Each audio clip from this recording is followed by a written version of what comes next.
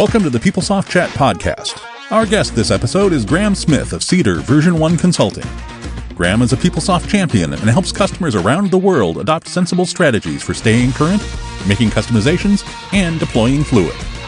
And now, here's your podcast host, Senior Director of Product Strategy at Oracle, Robin Validum.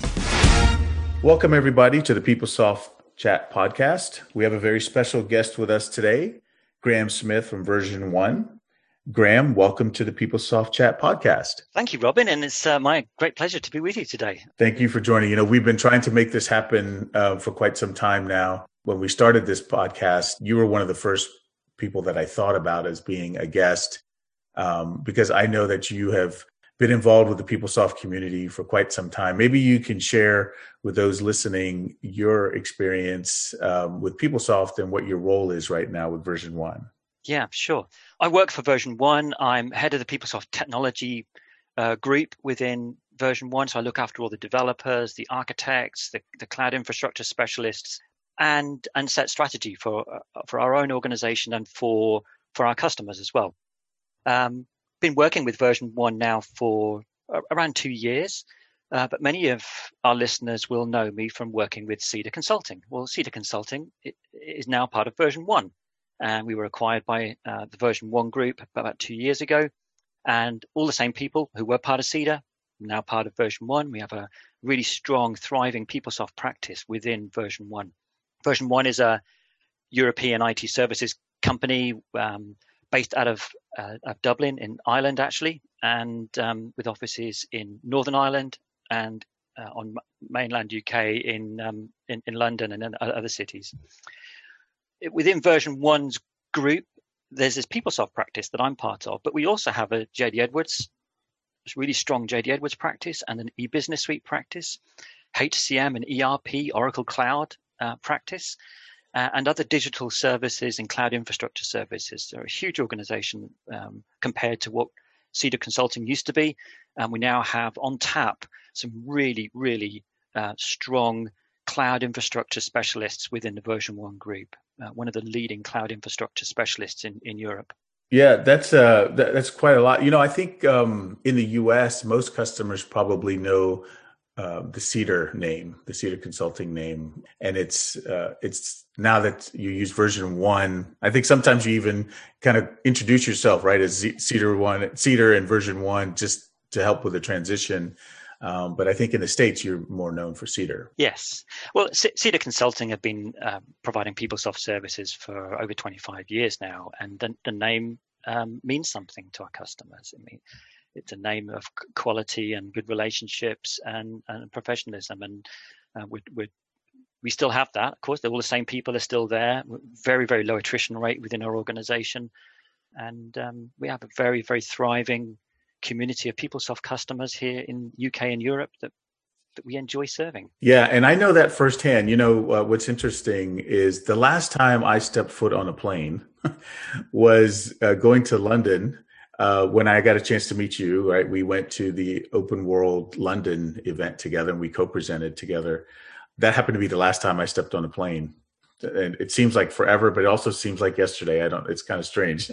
But I got a chance to go to the London office and visit the Version 1 office there and meet some of those folks that you're talking about. I could tell you, I was so impressed with two things that I found in common with almost everybody I met there. Number one was that they were super inquisitive. I mean, they were asking me all sorts of questions about the new things that we've been working on, whether they're configuration frameworks or whether they're new features and functions in the application or in tools, which is great because not only do they already know PeopleSoft very well, but they're also willing to learn the new stuff to help customers. So I really was appreciative of that. And the second thing was how in tuned they were with your customers' requirements. They weren't just doing a certain piece of development of work, or maybe they were, but overall they knew exactly what the customer wanted to do. They knew the business requirements. And that was everyone that I talked to down the line. I met pretty much everybody in the office. I was there like half a day. And I was very impressed with that because you don't always find that with consultants, right? Sometimes you just have pieces that you do, and some people kind of lose track of the vision overall of the requirements. I was really impressed by that. I just want to let you know. That's great to hear. And we love to talk about PeopleSoft. We love to use PeopleSoft to help solve our customers' problems. And I think what you witnessed there when you met us in our London office was enthusiasm for PeopleSoft and for building strong relationships with our clients, understanding what they need and how PeopleSoft can or can't, in some cases, meet those requirements. We have about 50 of our PeopleSoft consultants around the world. We have 50 of us, functional, technical architects, system specialists, all with a PeopleSoft focus. Some of them are based in India, in Pune, where we have our managed services group, and the rest are dotted around the UK at the moment, working from home. Like everybody else, right? But it seems like what I've noticed, even during this pandemic, all of our customers and partners have been able to pivot and work remotely, collaborate remotely, and still keep busy and still finish projects on time. I've been really impressed with how our customers have been able to adapt. Even the ones, look, as consultants, we are used to remote working. We do that a lot.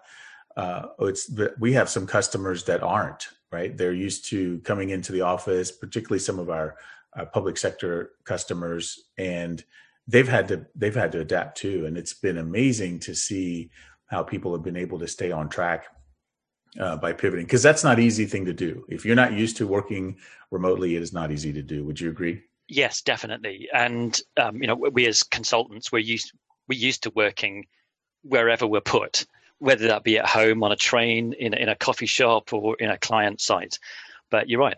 Some of our clients, when their office is closed in March, they left with their computers under their arms, got home and realized they hadn't even got, a microphone or a headset that they could plug in. And so they couldn't participate in Teams calls. But it's kind of hard to do your work that way. Yes, but that was the reality of suddenly having to leave the office and head home to work remotely. In the last few months, when we've been locked down in the UK, all of our consultants have been working from home. None of them have been on site in customer locations, and those customers themselves have been working at home. We've done a 9.2 upgrade. We've taken one customer from Campus 9.1 to 9.2, completed that, brought it live. We've done a number of 8.5.8 tools upgrades in that period, all remotely. And for us as consultants, doing remote work, that's not unusual. But to do it in partnership with our clients who are also remote working, well, that's a triumph of success. Absolutely. And I've heard a ton of those examples of customers. Just, I think it's just being able to adapt and just being persistent. These projects that you're working on, they've been funded, they've been approved, but the longer you delay for the unknown, right? We just don't know when we would be able to go back and work our normal ways. You have two choices. You either put it off until you can, or you adapt and you persist. And I've just been so amazed, particularly with our partners and our customers, and how they've been able to do that. We've been at Oracle. We typically work remotely. We do have many offices, right? But I think the majority of our team works remotely. And so we've had some experience, but it's still a challenge. And then you throw on top of that everybody having to be remote. It's really a challenge, but it's been impressive to see how people have adapted. I'm very proud of our community being able to do that. You mentioned India. Under normal circumstances, around this time is when we'd be planning our trip to India for the PeopleSoft SIG, right, in Bangalore. I know that you're a big proponent of that. That's an event where we invite a number of PeopleSoft customers and partners in that region to attend. And we're there for probably a day and a half, 2 days with them. Can you talk a little bit about what your experience has been like there, and why do you enjoy that event so much? I absolutely love India. I got the chance to go out there a couple of years ago I got invited to speak at the All India Oracle User Group event, Sangam. And I combined that visit with a visit to our own office in Pune. And that was my very first exposure to India, and just everything about it, the food, the people, the travel and the chaotic transport was just so different to what I was used to. I loved it. I absolutely loved it. And then Sri Lakshmi from the Bangalore Oracle office invited me over to speak at the SIG, and we ran a couple of sessions there. And I so enjoyed them, because I think everyone who was there participating in the special interest group, hungry for knowledge, really enthusiastic to learn, to kind of soak up the new features, things that we were teaching, talking about. That's a great environment to be in when you're presenting, to have your audience hungry for knowledge.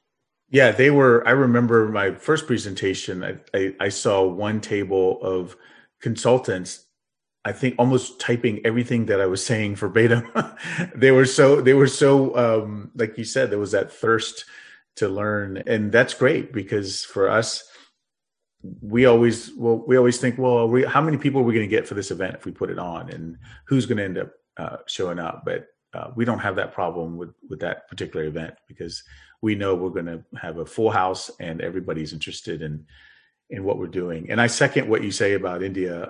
That was 2 years ago when I was at the PeopleSoft SIG. That was my first visit to India. And it was amazing. Like you said, all the reasons you said. I would also add to it the colors and the food. And I went there during Diwali, so it was even more hectic, I think, than if it could possibly be. And I just truly enjoyed the experience. And I think if anybody gets a chance to go, you should go. It's just an amazing place. It's a great event. It's a 2-day special interest group run by the Oracle PeopleSoft team in Bangalore. Sri Lakshmi and her team do a fabulous job at that event. And I've never been at any kind of conference where the product development lead for chatbots in PeopleSoft stands up and gives a presentation on chatbots, and then breaks the whole group up into small tables of half a dozen people, and gives each table a tablet and says, there you go, try it out. It's not just PowerPoint anymore. There you are, hands-on, and not just using the chatbot, but configuring it. It was great. I mean, they did that a couple of times with these kind of live demos. It was terrific. Yeah, and the amount of preparation that goes into doing that is through the roof, because yes. We have to get the hardware. We got to make sure that the application is running right on everybody's machines. We have to have people stationed there in case people run into issues, so we can help them through. I mean, yeah, kudos to that team, because when they brought up that idea internally, I think we kind of paused for a second and said, okay. I mean, it's a great idea, but execution is going to be difficult. Yeah. But we persisted, and to hear feedback like that makes it all worth it, because I don't know of any other, I've never been a part of any other type of SIG or CAB meeting where you've had access to the code and be able to go in and do whatever you needed to do. It's truly unique. I think there are two things that can really engage an audience when you're talking about technicals and application stuff like this. But the first one is you've got to have great stories to tell, and the second one is do a live demo. You've got to do the live demo. It can't just be a PowerPoint. And I love Paco Obrawan's keynotes at Oracle Open World every year. He always does live demos. Sometimes they don't quite go right, but that's all right. Everyone gets that. He's demoing software that's not been released yet necessarily. But credit to him. He does the live demo, and it's engaging. People want to see the software. Yeah, you're absolutely right. I mean, there's only so far slides can take you. And being in the audience myself, that slides can really bore you. People there want to see the demos. I mean, that's what gets everybody excited. And I'm glad to hear you say that about Paco's sessions, because he has to demo things that he doesn't have hands-on experience with all the time, right? So he'll demo something in HCM, he'll demo something in FSCM and in tools. So he's bouncing around different environments. We all sit there in the audience with our fingers crossed. We've done as much as we can to prepare, and we just hope everything goes well. But it's good to hear that you guys appreciate that. I wanted to talk to you about configuration versus customization, because that's a topic that you and I have talked about.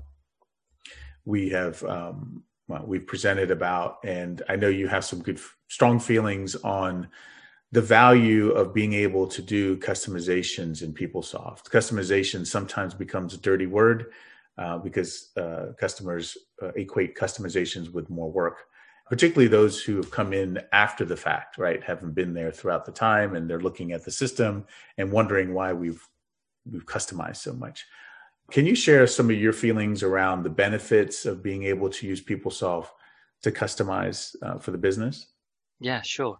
It was probably over 30 years ago now. I was working for large not-for-profit organization in Canada, World Vision. You may have heard of them, a very big global NGO. And the head of IT at the time instilled in me, Graham, whatever you do, it must make money, it must save money, and it must improve the quality of what we do somehow to our customers. And he said, you can have one of those, or we can have two of them, or even better, have all three of them. So what's that got to do with customizations? Well, customizations, if it makes you money, if it saves you money, or it improves the quality of what you're doing somehow with your customers, why wouldn't you do it? So that's the bottom line with customizations. You're right, Robin. It's not necessarily a bad thing to customize, and it sometimes has got a bit of a bad reputation because customizations have become unwieldy or costly to maintain, or they've become troublesome in some way. And certainly today, we've got so many more tools within PeopleSoft to help us do customizations safely, not necessarily to eliminate them, but do them in a way that has a lower cost of ownership and even greater value in doing them. So that's the bottom line with customizations. I would never say to a client, just no, don't do it. I would say, well, look, if you can make money out of this, or you can save some money, or you can improve quality, great, let's look at doing it. Yeah, I think there's also a benefit to customers having the ability to make customizations as a strategic competitive situation, right, in their industry, or they feel like it gives them an advantage in some way to be able to have the system work a certain way. And I think that's the true power with PeopleSoft and how it differentiates itself from some of the tools today, that you do have the platform, you do have the tool set, and you can do whatever you need to do to help your business have that advantage. And I think that gets to the point, like you said, it has to make money, right? And if you've got a strategic advantage over your competitors, then you're going to make money, and you can use PeopleSoft to do that. Well, if you're, I'll give you an example of this. If you're a law firm, then you start scouting for talent in maybe as young as high school. You're inviting 16, 17, 18-year-olds along to one of your law firm open days, and you're going to tell them all about what it's like to be a lawyer or work in the legal sector. And you're starting there at that point in a young person's life to get them interested in law, but not just interested in any law. You're trying to get them interested in your law firm, so that when this person goes off to university and graduates as one of the top legal experts and qualifications that there is, who are they going to go to for a job? They're going to go to the one who's kind of looked after them and nurtured them and invited them along to days. How do you track all of that relationship you're having with those people? Is there a module within PeopleSoft that allows you to do that? No.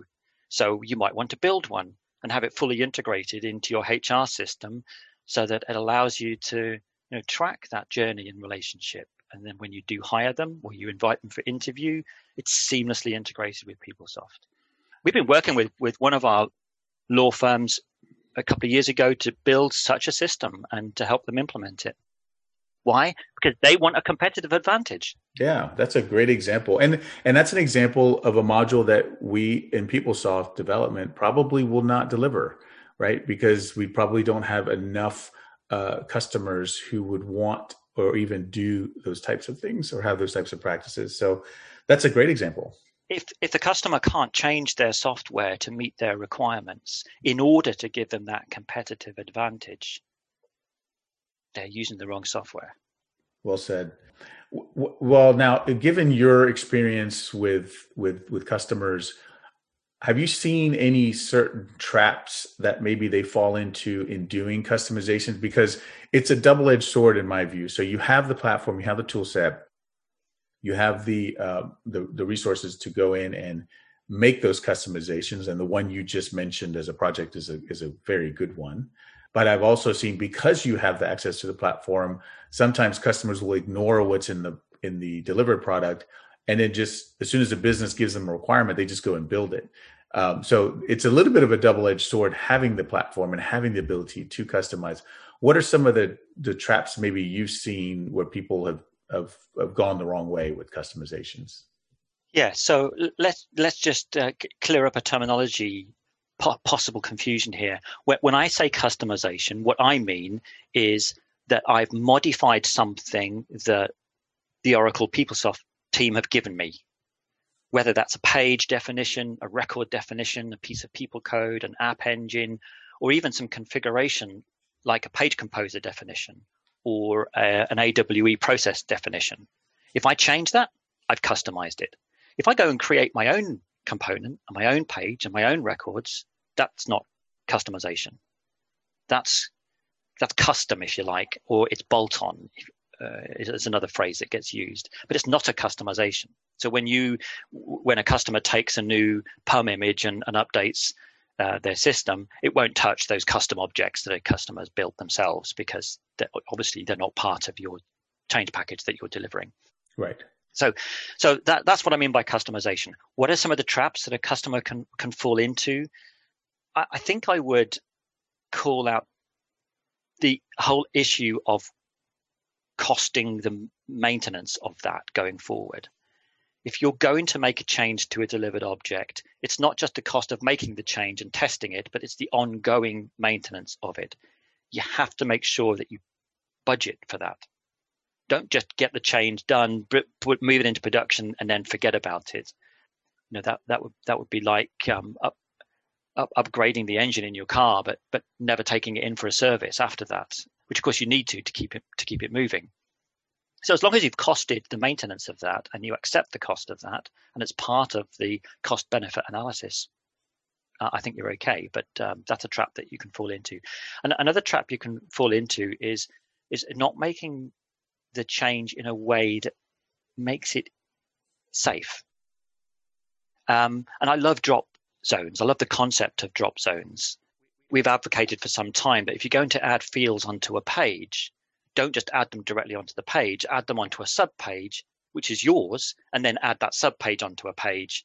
And that way, when you have to come and reapply your customization to that page, all you're doing is dropping the sub-page in and we saw that coming about with drop zones. That's exactly how you've implemented drop zones in PeopleSoft. Right. Very, very powerful feature. Right. So if you just go and add the fields onto the page and shuffle the fields around on the page to cosmetically make it work, that's a trap you can fall into, because the most expensive object in PeopleSoft to maintain when you take maintenance is a page. Very expensive. So if you can compromise on how it looks maybe, but still deliver the benefit, that's a good thing. Yeah, that's really the impetus behind the drop zone, is that you don't have exact control over where you can put that field on the page, but if you're okay with it being either the top or at the bottom or maybe somewhere in the middle, then you save yourself in the long term. Every single time you go to get current or you update that page from what was delivered from us, you don't have to worry about maintaining it, as we call it, a customization. And I think that's the true value of being able to do that. You're absolutely right about the maintenance. A lot of times people can go in and scope out how much time it takes to do a customization, but they don't scope out the added time it takes every time you get current. And when it hurts is when we, as a development team, make a change to that page.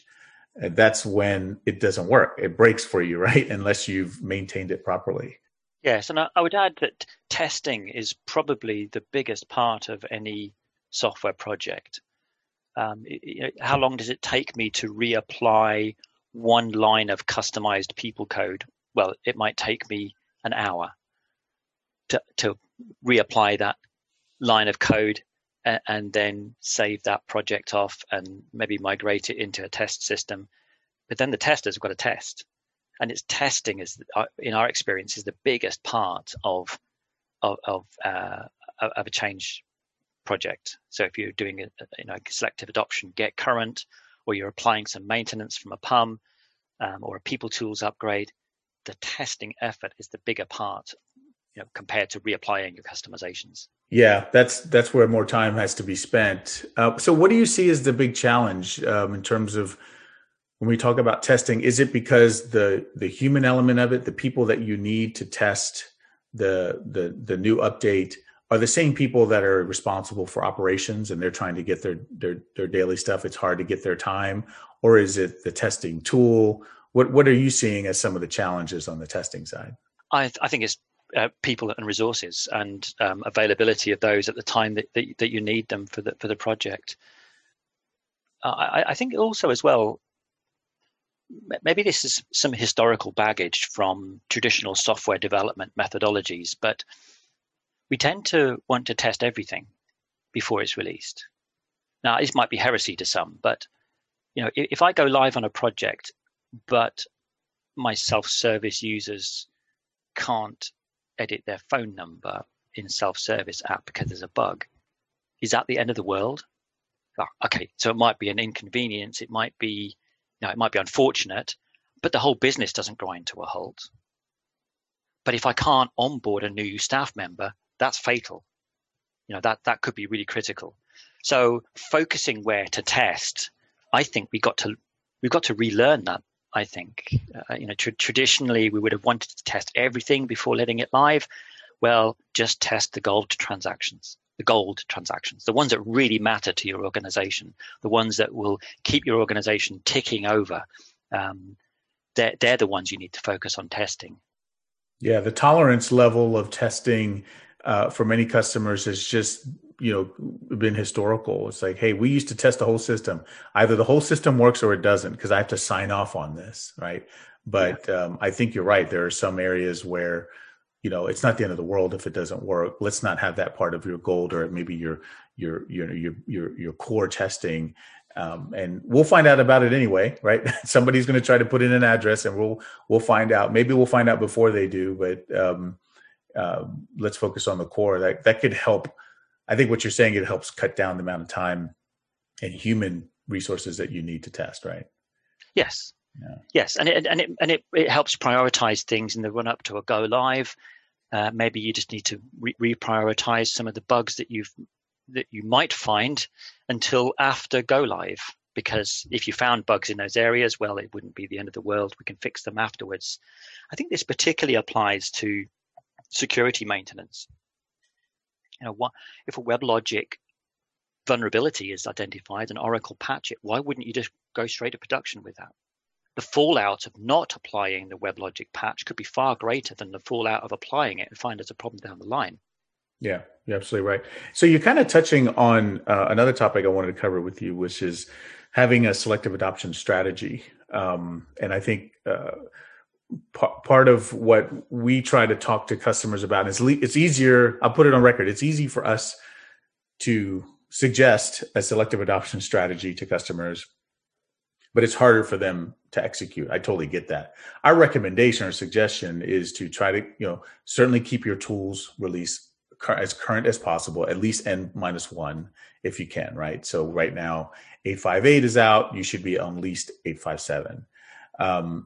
I think that's number one. And then number two is to keep your applications as current as you can. We come out with application releases every few months, so it's impossible to be completely current with every single image at this point for many of our customers. But we try to say get current at least once every year or so, and have a strategy for taking individual new features maybe once or twice a year throughout that time. So you're not left waiting a year for new features. But based on your experience, what are you seeing as far as maybe some strategies that are working, or you could maybe give some advice to customers that are trying to plan out their selective adoption strategy? what you've just described there, Robin, is exactly what we would be starting with when we're discussing this with a client. Keep your people tools platform in support, i.e. 857 or 858 today. In fact, no, 856 today as well, because I think 856 got extended support until early next year, hasn't it? Yeah, till April, yeah. Yeah. From a people tools security patching perspective anyway. So yeah, stay supported on your people tools, because that's critical. Your application 9.2 is supported. In fact, even if you're on 9.2 PUM 9 of HCM, you can still call up My Oracle support, log a ticket and say, I've got a bug in HCM, and they'll support you. Now, they might say the fix to that is delivered in the latest image, PUM 36, and you have to go and take all the prerequisites. But the My Oracle support analyst is not going to turn around to you and say, oh, PUM 9 is not supported anymore, because it is. One exception to that might be classic pages that have been replaced by fluid pages, and I think they only have a support lifetime of 2 years, but generally the rest of the application is supported, unlike version 9.1, which is no longer supported. So how often you get current and how often you take updates and features, well, that's for every organization to try and work out themselves. But where would we start the conversation? It would be every 12 to 18 months. Do I get current? Right. So not dissimilar to what you've suggested, and combine it with a people tools upgrade. So do your people tools upgrade at the same time, because that way you're doubling up on the testing, and that's going to save effort and energy and money and time. One of the questions I get from customers that run both financials and HCM is what should we do them both at the same time, or should we do them one at a time? And I know that a lot of it has to just depend on their tolerance for and their ability to have people available. But what is your take? Do you have a take on one or the other? To me, it's kind of a 50-50 thing, because there's pros and cons for doing both. It really ultimately comes down to the availability of their resources, but and how well they can coordinate across the two teams. But what's your take on that scenario? We have customers who religiously keep finance and HR systems absolutely in sync with people tools. And we have other customers we've worked with who have finance and HR, and they don't have them in sync deliberately, not deliberately so, but just they don't need to be in sync. They keep them on a supported platform, but not in sync. There's pros and cons. You might need them to be in sync for certain integration reasons. But even then, if you were on supported people tools versions, then your HCM could be on 857, your finance system could be on 858, or even a different patch version of 857, and integration should still work. But there might be a reason why you need them to be in sync. You might have developers who are working in both environments and you want them to be on the same tools versions. There might be features from both the latest versions that you want to exploit across both platforms. So there's no simple answer to this, really. You're right, it's 50-50. If you need them to be in sync, make sure you understand the reasons why you need them in sync. Are they legitimate reasons? Are they value-adding reasons? Because there's going to be a cost to keeping them in sync, and it probably be around that all your testing is concentrated across all the pillars in one block of time, rather than being spread out through the year. But if they don't need to be in sync, then you might have a lower cost maintenance exercise on your hands. Yeah, there's so many factors that go into that decision, right? That it's always tough to tell. You mentioned Fluid earlier, and you were right about the support for Fluid is for Fluid pages that essentially have been delivered that replace the classic version. Those are the pages. The classic version of those pages are the ones that go on a desupport list, and you have about between 2 to 3 years, depending upon when the Fluid version was delivered in the year, before those classic versions are desupported. But overall, the release is still supported. But when we talk about Fluid, it's interesting because the majority of our customers are running Fluid. But I don't think the majority of our customers have a fluid adoption strategy. I think they kind of just look at features, and if the feature is something that they want, it happens to be in Fluid, which most of our stuff is these days, then they just take it. Any advice or anything you've seen with customers as far as having a strategy when it comes to Fluid? We always try to encourage our customers to look at the new Fluid software that's coming out.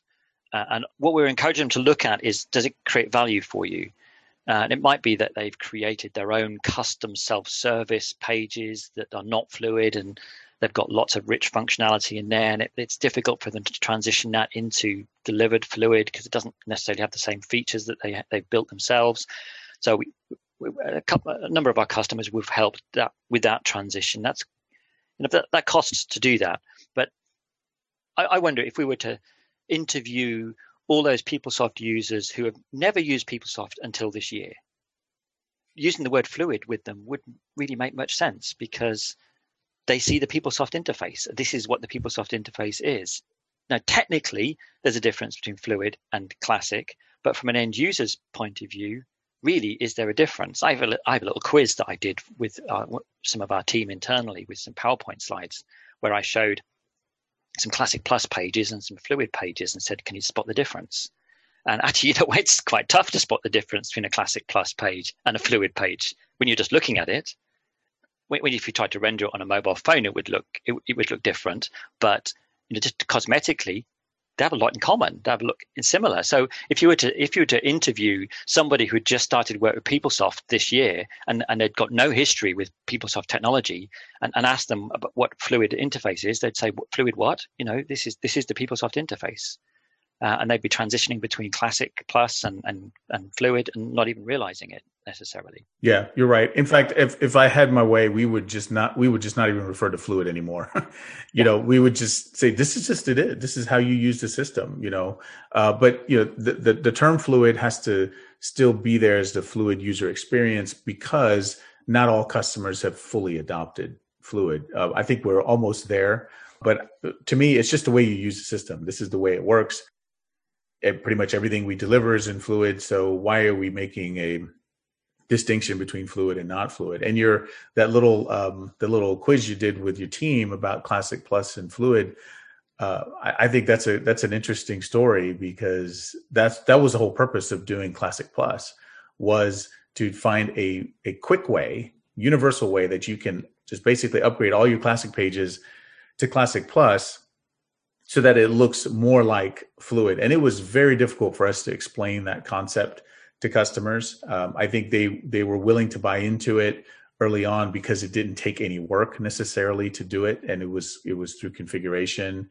But I think now when you start to traverse from a Classic Plus page to a Fluid page, that's when you really appreciate how close they are, because to the user, it doesn't seem like they're going to a different system or a different page, or maybe they thought they clicked on something wrong, right? Whereas if they were going from Classic to Fluid, they probably would. But to answer your question about Fluid adoption, if a customer is not using Fluid self-service, manager self-service, employee self-service, etc., then it's probably the fact that they didn't have it in Classic before, i.e. they didn't have a culture of self-service into their PeopleSoft system, or they might have wanted it but didn't have the technology. They may also have built, as I said before, they may have built their own Classic self-service apps to meet specific requirements, and so transitioning from that to Fluid is difficult. So I think there are those two groups of users probably account for the most of the users who haven't adopted Fluid yet. Is either they didn't have a self-service strategy to start with, Classic or Fluid, either way, or they built their own self-service in Classic. Yeah. And are now trying to wrestle with the cost of transitioning to delivered Fluid. Yeah, I think you're right. We've helped a couple of our clients do that very successfully. One of which was an Innovators Award this year, White & Case, big law firm, New York based, I think, but we were working with their team all over the world to get, we helped them upgrade to 9.2 last year, and then did a get current and implemented some guided self-service and Fluid self-service, and employee management transactions, and a really interesting bolt-on that we wrote with them to allow approval of job data transactions before they're actually committed. So really looking forward to seeing more of the new job component rewrite in the latest PUM releases. So yeah, and customers, if they want to see that story, the innovator story, can go on PeopleSoftInfo.com to see that. I love the branding that you did with them too. I think it was fantastic. And let's face it, Fluid gives you the ability for mobile. It also gives you some capabilities with branding. And as I tell customers all the time, a lot of times your new recruits, as we talked about earlier, who are coming into the organization, one of the first applications that they work with, which is basically the first impression, is PeopleSoft, right? Maybe you're running recruiting, certainly in HR and onboarding, or doing self-service. You want that to be a modern type experience, right?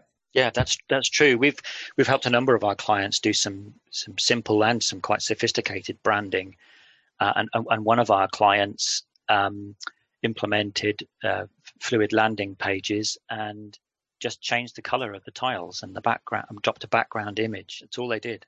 Yeah. And when they brought it live Monday morning, they got flooded with calls to say congratulations on this brand new PeopleSoft system that you've just implemented. All they'd done was change the color of the tiles and the background of the homepage. Yeah. Don't say anything, right? Yes. Yeah, we slaved away for a long time trying to get this done. That's funny. Well, as we wind up our podcast here, Graham, I just wanted to find out from you if there was anything, given your experience and how much you work with PeopleSoft and PeopleSoft customers, anything you want to share to PeopleSoft customers that maybe they can look forward to in the next year? Any recommendation you think they should maybe look at for their system? Just anything that you think has been something that's of value to you and to the customers you've been working with that you may want to suggest to them? Yeah, I grew up on computers. When I was a teenager, I built my first computer. It was a Sinclair ZX81 from a kit. I had a soldering iron. I have the scars from the soldering iron on my hand still today.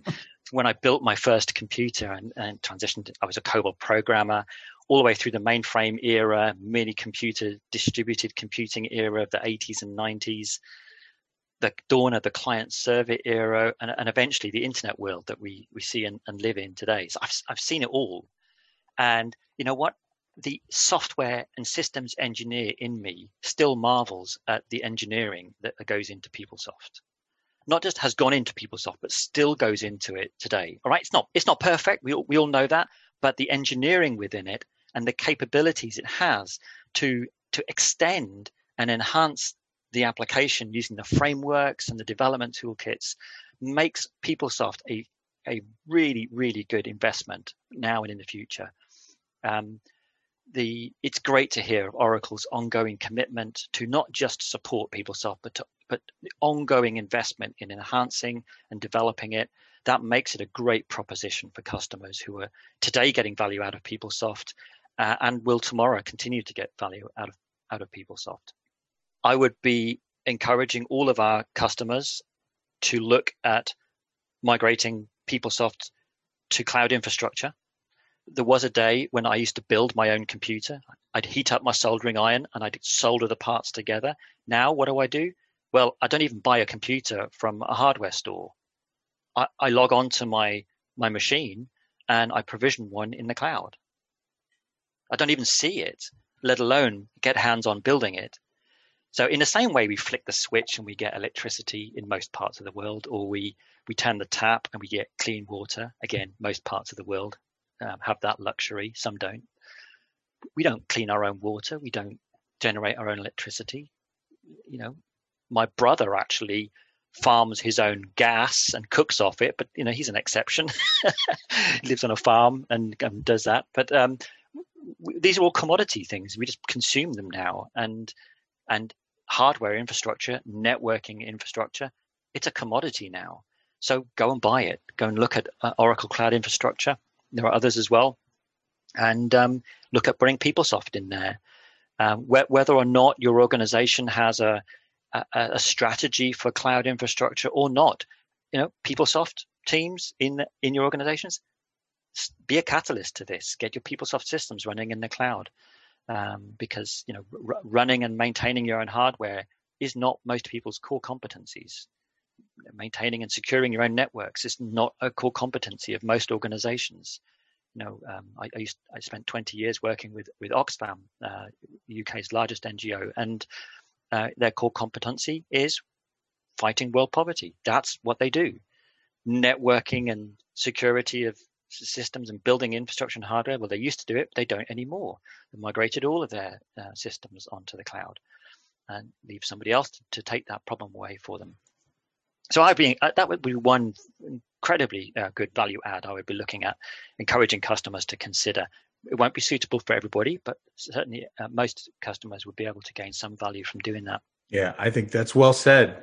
I couldn't agree with you more. And all the investment that Oracle's making with Cloud Manager, which is the application within PeopleTools that helps run PeopleSoft in Oracle Cloud infrastructure, is just increasing over time. And you'll be able to have the value and the benefits of being able to manage the system in Oracle Cloud moving forward. So well said. Graham, it's been my pleasure to have you on the podcast. Thanks for taking the time to talk with me today. It's my pleasure. And it's always great to talk with you, Robin, and talk about PeopleSoft. And thanks for having me. Absolutely. I want to thank everyone for listening and for your support. Don't forget to spread the word about the PeopleSoft Chat podcast and contact me with your suggestions for future guests and topics. Until then, be well and be safe. Thank you for listening to the PeopleSoft Chat podcast. If you have any feedback or questions, please feel free to reach out to Robin over email at robin.validum@oracle.com. We invite you to listen to our next podcast when Matthew Hodistow, Oracle PeopleTools strategist, and Gary Dranikoski, Spear MC Managing Director, join Robin to chat about Kibana Analytics.